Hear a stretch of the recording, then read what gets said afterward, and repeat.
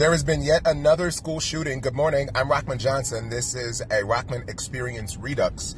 And this is breaking news right now. Great Mills High School in Great Mills, Maryland. It's about an hour and a half outside of Washington, D.C.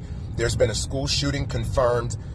Sources are saying that there are seven people that were hurt. Again, this is breaking news, so the details aren't put together, but according to the school district, the school is on lockdown right now.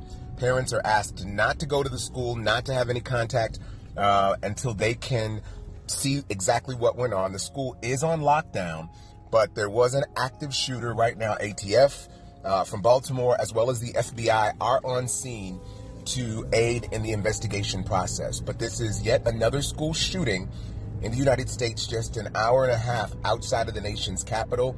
Right now, sources are saying that 7 people have been injured. There haven't been any specific reports of death. They don't know the specifics of the situation, but according to the sheriff's office in the county, in St. Mary's County, that area, the situation has been, and I quote, contained. That's what the sheriff's office has reported.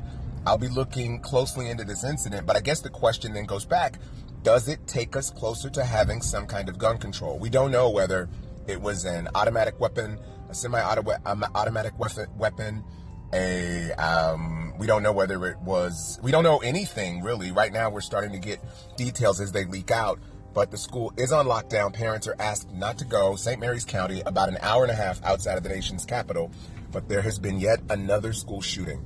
I'll be looking into it, and hopefully we'll be able to get a show on the Rockman Experience where we really talk about gun control and its necessity or lack thereof as we deal with some of these horrific incidents in the United States.